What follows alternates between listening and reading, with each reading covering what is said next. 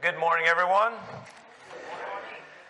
It's good to have my sister Sherry and brother-in-law Travis here with us this morning. If you wondered who these folks down here are this morning, they came up from Texas this weekend we went to the Nebraska-Illinois game Friday night. Travis is a Nebraska fan, and so he came out a lot better than I did on Friday night, but it's good to have them here with us visiting this weekend. And it's good to be back with all of you today. It looked like from what I saw on Facebook from last week, you had a very good, interesting, and encouraging message last Sunday with the missionaries that were here from Ecuador. It's not too often that we have a message that is translated from one language to another, and so that was very, very interesting to see. So I'll start this morning by asking a question. How is everybody doing this morning? You don't have to respond. Just think in your mind. How are you doing this morning? And I want you to know that no matter how you answered that or would answer that, or how you do feel this morning, I hope that this message can be an encouragement for you, because we're going to look into God's Word today and hear about what God thinks about you. And as God has said in Genesis about the rest of His creation, it is good. It is very good. And so let's turn in our Bibles together this morning to the first chapter of John, the Gospel of John. If you will turn there.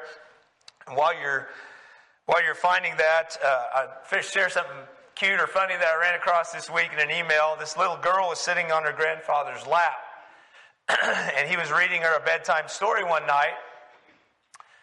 And from time to time, she would reach up, take her eyes off, and she would touch his face, his wrinkled face and cheeks, and she would then stroke her own cheek. And finally she said, "Grandpa, did God make you?" And he said, "Well, yes, sweetheart, of course. God made me a long time ago." And she said, "Oh." She said, "Grandpa, did God make me too?" And he said, "Yes, indeed, honey." He said, "God made you just a little while ago." And so she felt their faces, both of their faces once again. The little girl said, "God's getting better at it, isn't He?"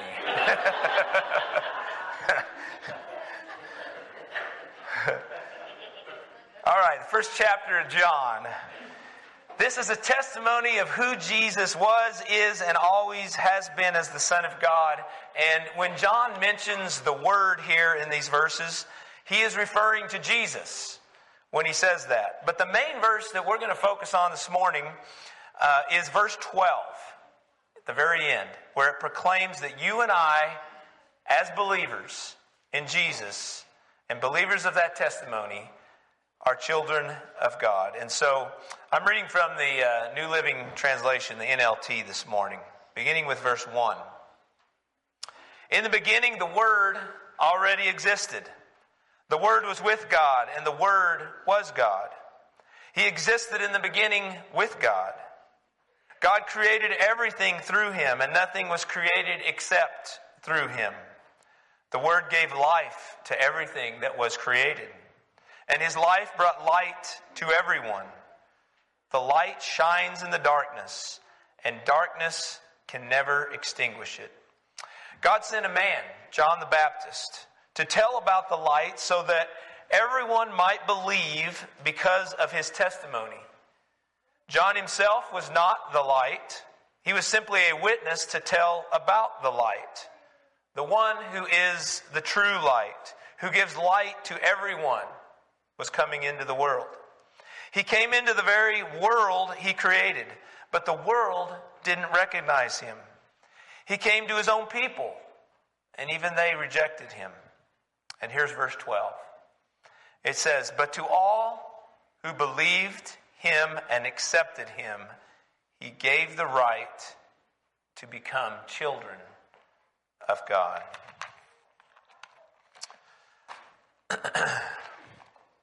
But to all who believed Him and accepted Him, He gave the right to become children of God. if you believe that Jesus is the Son of God, that Jesus came to save you from your sins, and that through Jesus everything has been created, then you believe that Jesus is God. This first chapter of John this gospel is really a key moment when the things that Jesus did, the things that Jesus taught, and the things that Jesus has accomplished for the world, it's all mentioned right here together in these verses. It proclaims that Jesus is the Creator, that Jesus is the Sustainer, an eternal God that has existed from the very beginning. It also proclaims that Jesus is the source of eternal life and the foundation of all truth. And that says a lot for just being 12 verses, doesn't it? There's a lot packed in there. So if you ever feel like your life is too complex for God to understand, you need to remind yourself that He created you, His love for you is immense, and nothing is too difficult for God to see you through. And if those things are true, then verse 12 makes this relationship with Jesus very personal. It says that you are a child of God. In fact, the whole entire Bible says that.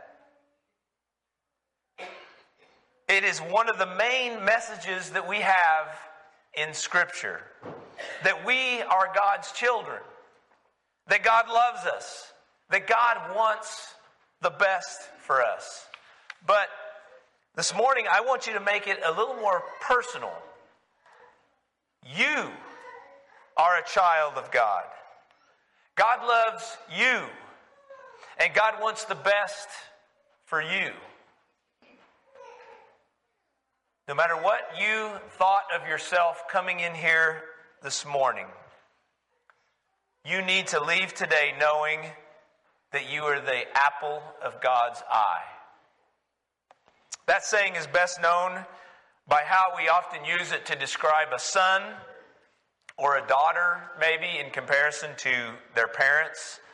You know, we often hear maybe someone say, she is the apple of her mother's eye, or he is the apple of his father's eye. And that's sometimes used with grandparents as well. It's a phrase that actually became popular way back in 1816 when Sir Walter Scott used it in his popular novel named Old Morality. But it was used way before that. In fact, it is used several times even in Scripture, in our Bibles. The most notable use is the actual word-for-word description of it, or proclamation of it in Deuteronomy 32:10. It's when Moses recites the words to a song about God's people. It says, "For the Lord's portion is his people, Jacob his allotted inheritance.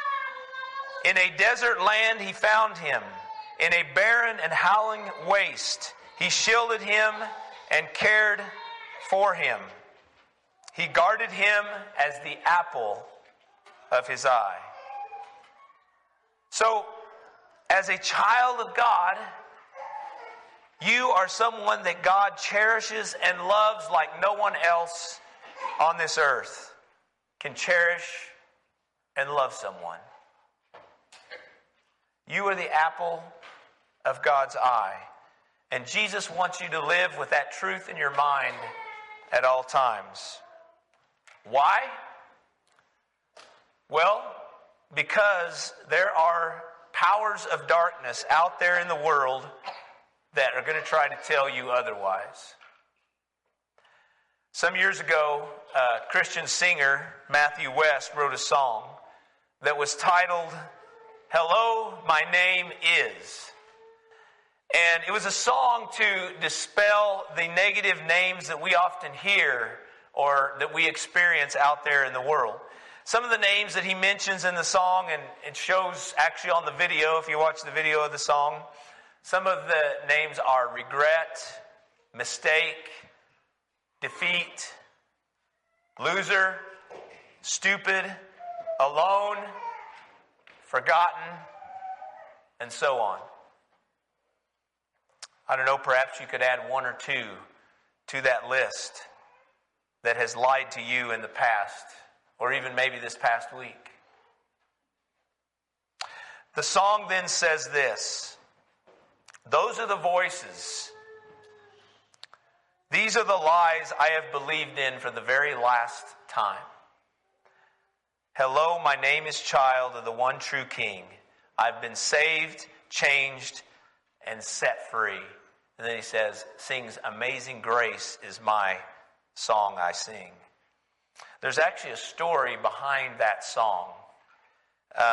Matthew West put a whole album of songs together that were written about people who had written letters to him.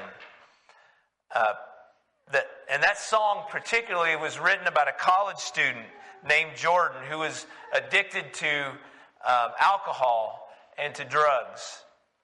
He wrote about how he went from a miserable life of mistakes and regrets to finding who he really was in Jesus Christ. And his life began to look and feel totally different. He wrote to Matthew and said that when he realized he was a child of God, it gave him a whole new perspective, a whole new purpose in life. Just like Jordan's parents, didn't want to see him lost in a world of sin and despair, God didn't either. He is their child. They loved him and they cared for him and they prayed for him. And Jesus watched over him. As I said, there are so many verses and passages in the Bible that testify to this truth. Paul says that you are no longer a slave to sin, that you are not condemned. John 15, Jesus calls us his friend. 2 Corinthians 5, it said, you are a new creation in Christ. And in the Psalms, David says that you are fearfully and wonderfully made in the image of God. And that wherever you go, God is there to guide you with his right hand. That's just the tip of the iceberg, really. I mean, Scripture is full of these names that God has for you, and none of them match the hurtful, harmful, and damaging names that the world throws at you or labels you with. And it doesn't matter who you are or where you come from. God is for you, not against you. I love what it says in Ephesians 3. It says, I am a member of Christ's body and a partaker of his promise. I have boldness and confident access to God through my faith in Christ. We often talk about the family of God. We sing about it. But do we embrace the promise of what it means? I mean, the family of God means that you are a child of God. Doctors and others often tell us what we have to, or that it's important for us to have a healthy self-esteem. You need to feel loved. You need to have purpose. You need to feel secure and significant. You need to belong. But the Lord knew those things long before the doctors ever would tell us that. Jesus understands those things that we need, and he provides them in our relationship with him and with the church family. We are significant to God, and he desires for us to have a healthy and well-rounded relationship with Jesus and with other believers. We talk about it often. We may not always agree on everything, but we need to see each other as Jesus sees us. He loves us in spite of our sins, but he doesn't want to leave us there in those sins. You know, if a child is going down a dangerous path and making terrible decisions, or maybe choosing to rebel against their parents, it should concern the parents, rightly so. It does. Because they love their child and they want to see good in their life, not destruction. And so, you know, parents should, of course, and do often lovingly steer them back to the right path. Sometimes that's through loving discipline. Much of the time it is through prayer, daily prayer, and of course the parents remaining hopeful that their child will return home like the prodigal son did in Jesus' parable. And we need to be ready to receive them with open arms, just how that parable ends. In Luke 15, the son says, Father, comes to his senses, says, Father, I've sinned against heaven and against you. He says, I'm no longer worthy to be called your son. He says, make me like one of the hired servants. And so he got up and he went to his father. But it says, while he was still a long way off, his father saw him and was filled with compassion for him.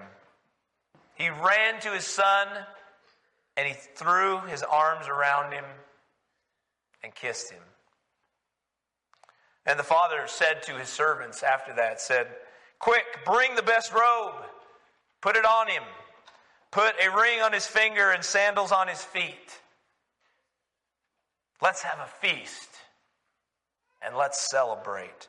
For this son of mine was dead and is alive again. He was lost and he is now found. And so they began to celebrate. You know, in the midst of all of that pain and difficulty that the father endured in that parable, we know that the child was still loved. And as a child of God, that's how Jesus sees us. That's how Jesus sees you. When you are on a wrong path, Jesus wants to gently and lovingly bring you back to the right path and restore that relationship to what it should be. One of the most discouraging things in our world is how many people have been, beaten down by those voices that demean us and try to destroy us. I mean, even if you don't like the choices someone is making, or you don't see eye to eye with someone, you have no right to call them names or to destroy them as a person, because they are made in the image of God just like you are, just like I am. Here's what the much respected writer Henry Nouwen says about this. He says, the world tells you many lies about who you are, and you simply have to be realistic enough to remind yourself of this. Every time you feel hurt, offended, or rejected, you have to dare to say to yourself, these feelings, strong as they may be, are not telling me the truth about myself. The truth, even though I can't feel it right now, is that I am a chosen child of God. I am precious in God's eyes, called the beloved from all eternity, and held safe in everlasting embrace. You know what Nouwen is saying there is that you, as a believer, are the apple of God's eye. You are somebody. You are important. You are loved.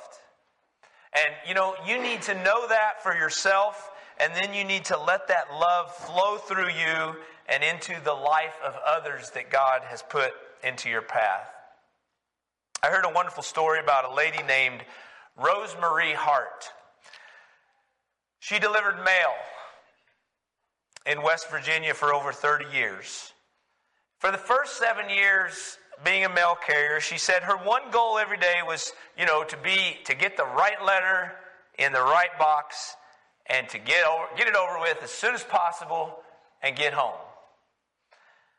and get on with her life. But then something happened to her. A friend invited her to church one Sunday, and she learned about Jesus. She accepted Jesus as her Lord and Savior, and she began to live as a new creation and as a child of God. And she said, from that point on, I looked at my mail route in a different way. For the first time, she said, I really began to see the people along my route and listen to them. She said, I knew them by name, of course, because I delivered their mail all the time. I knew some of their stories, she said. But now, I heard many other things. Disputes in the house, or great joy in this house because of a birth. I heard celebration over here because of an impending wedding that was coming. I heard grief over in this house because of a death. So you see, Rosemarie began treating everyone along her mail route as though they were her brothers and sisters in Christ, whether they were Christian or not. She treated them that way. When some of the people on her route were interviewed, they said, she is just a breath of fresh air to us. And some of those who were actually homebound, some seniors, said, she is the only contact that we have with the outside world. She is so important in our lives. You see, because Rosemarie discovered that she was somebody in Christ, she became committed to letting other people know that they were somebody as well. Instead of her job just being a job to get a paycheck, she started to view it as a ministry, and it totally changed her perspective. And I bet you it changed her life as well as all these other people on her route. The wonderful thing about the Christian faith is that God sees you in only one way. And His love for you is not based on status or race or success or nationality. It's not based on your past or any other worldly division that we like to make. You are simply what John 1 and so many other verses in the Bible say about you. You are a child of God. And what happened in Rosemarie's life is what can happen in your life when you embrace that title as a child of God. You see, it opens doors. It opens doors to help others embrace that title about themselves as well. And you know, we live in a time in which drug overdoses, alcoholism, loneliness, sexual abuse, and suicide are at alarming levels. People need a new name. Not a different name than what was on their birth certificate.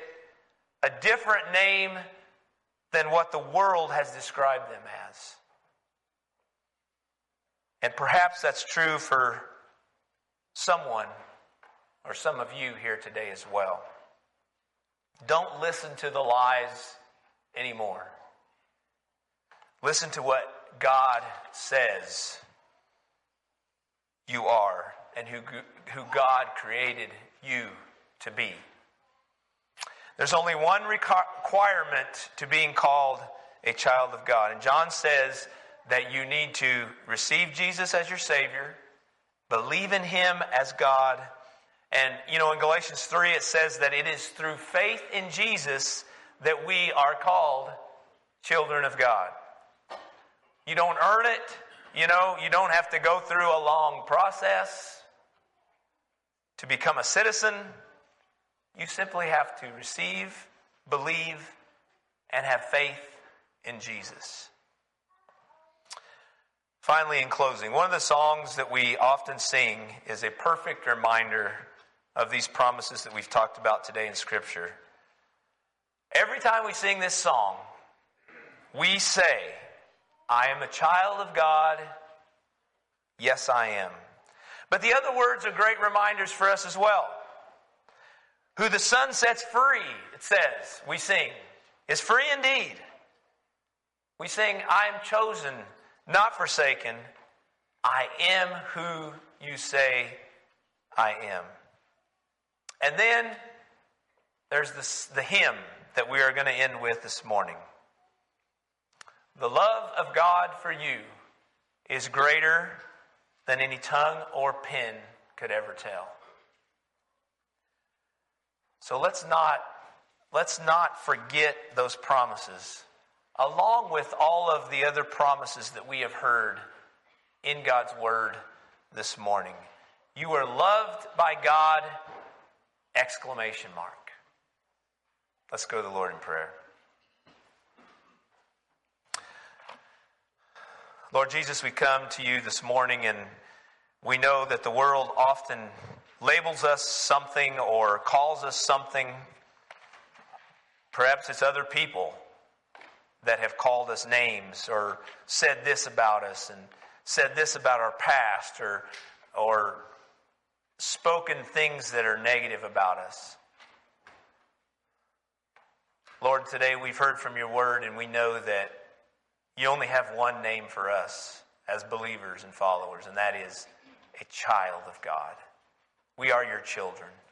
This is our church family, Lord, and we are so thankful that you have saved us and delivered us from the sin of this world and the sin in our lives. That grace is the name that we can be called by.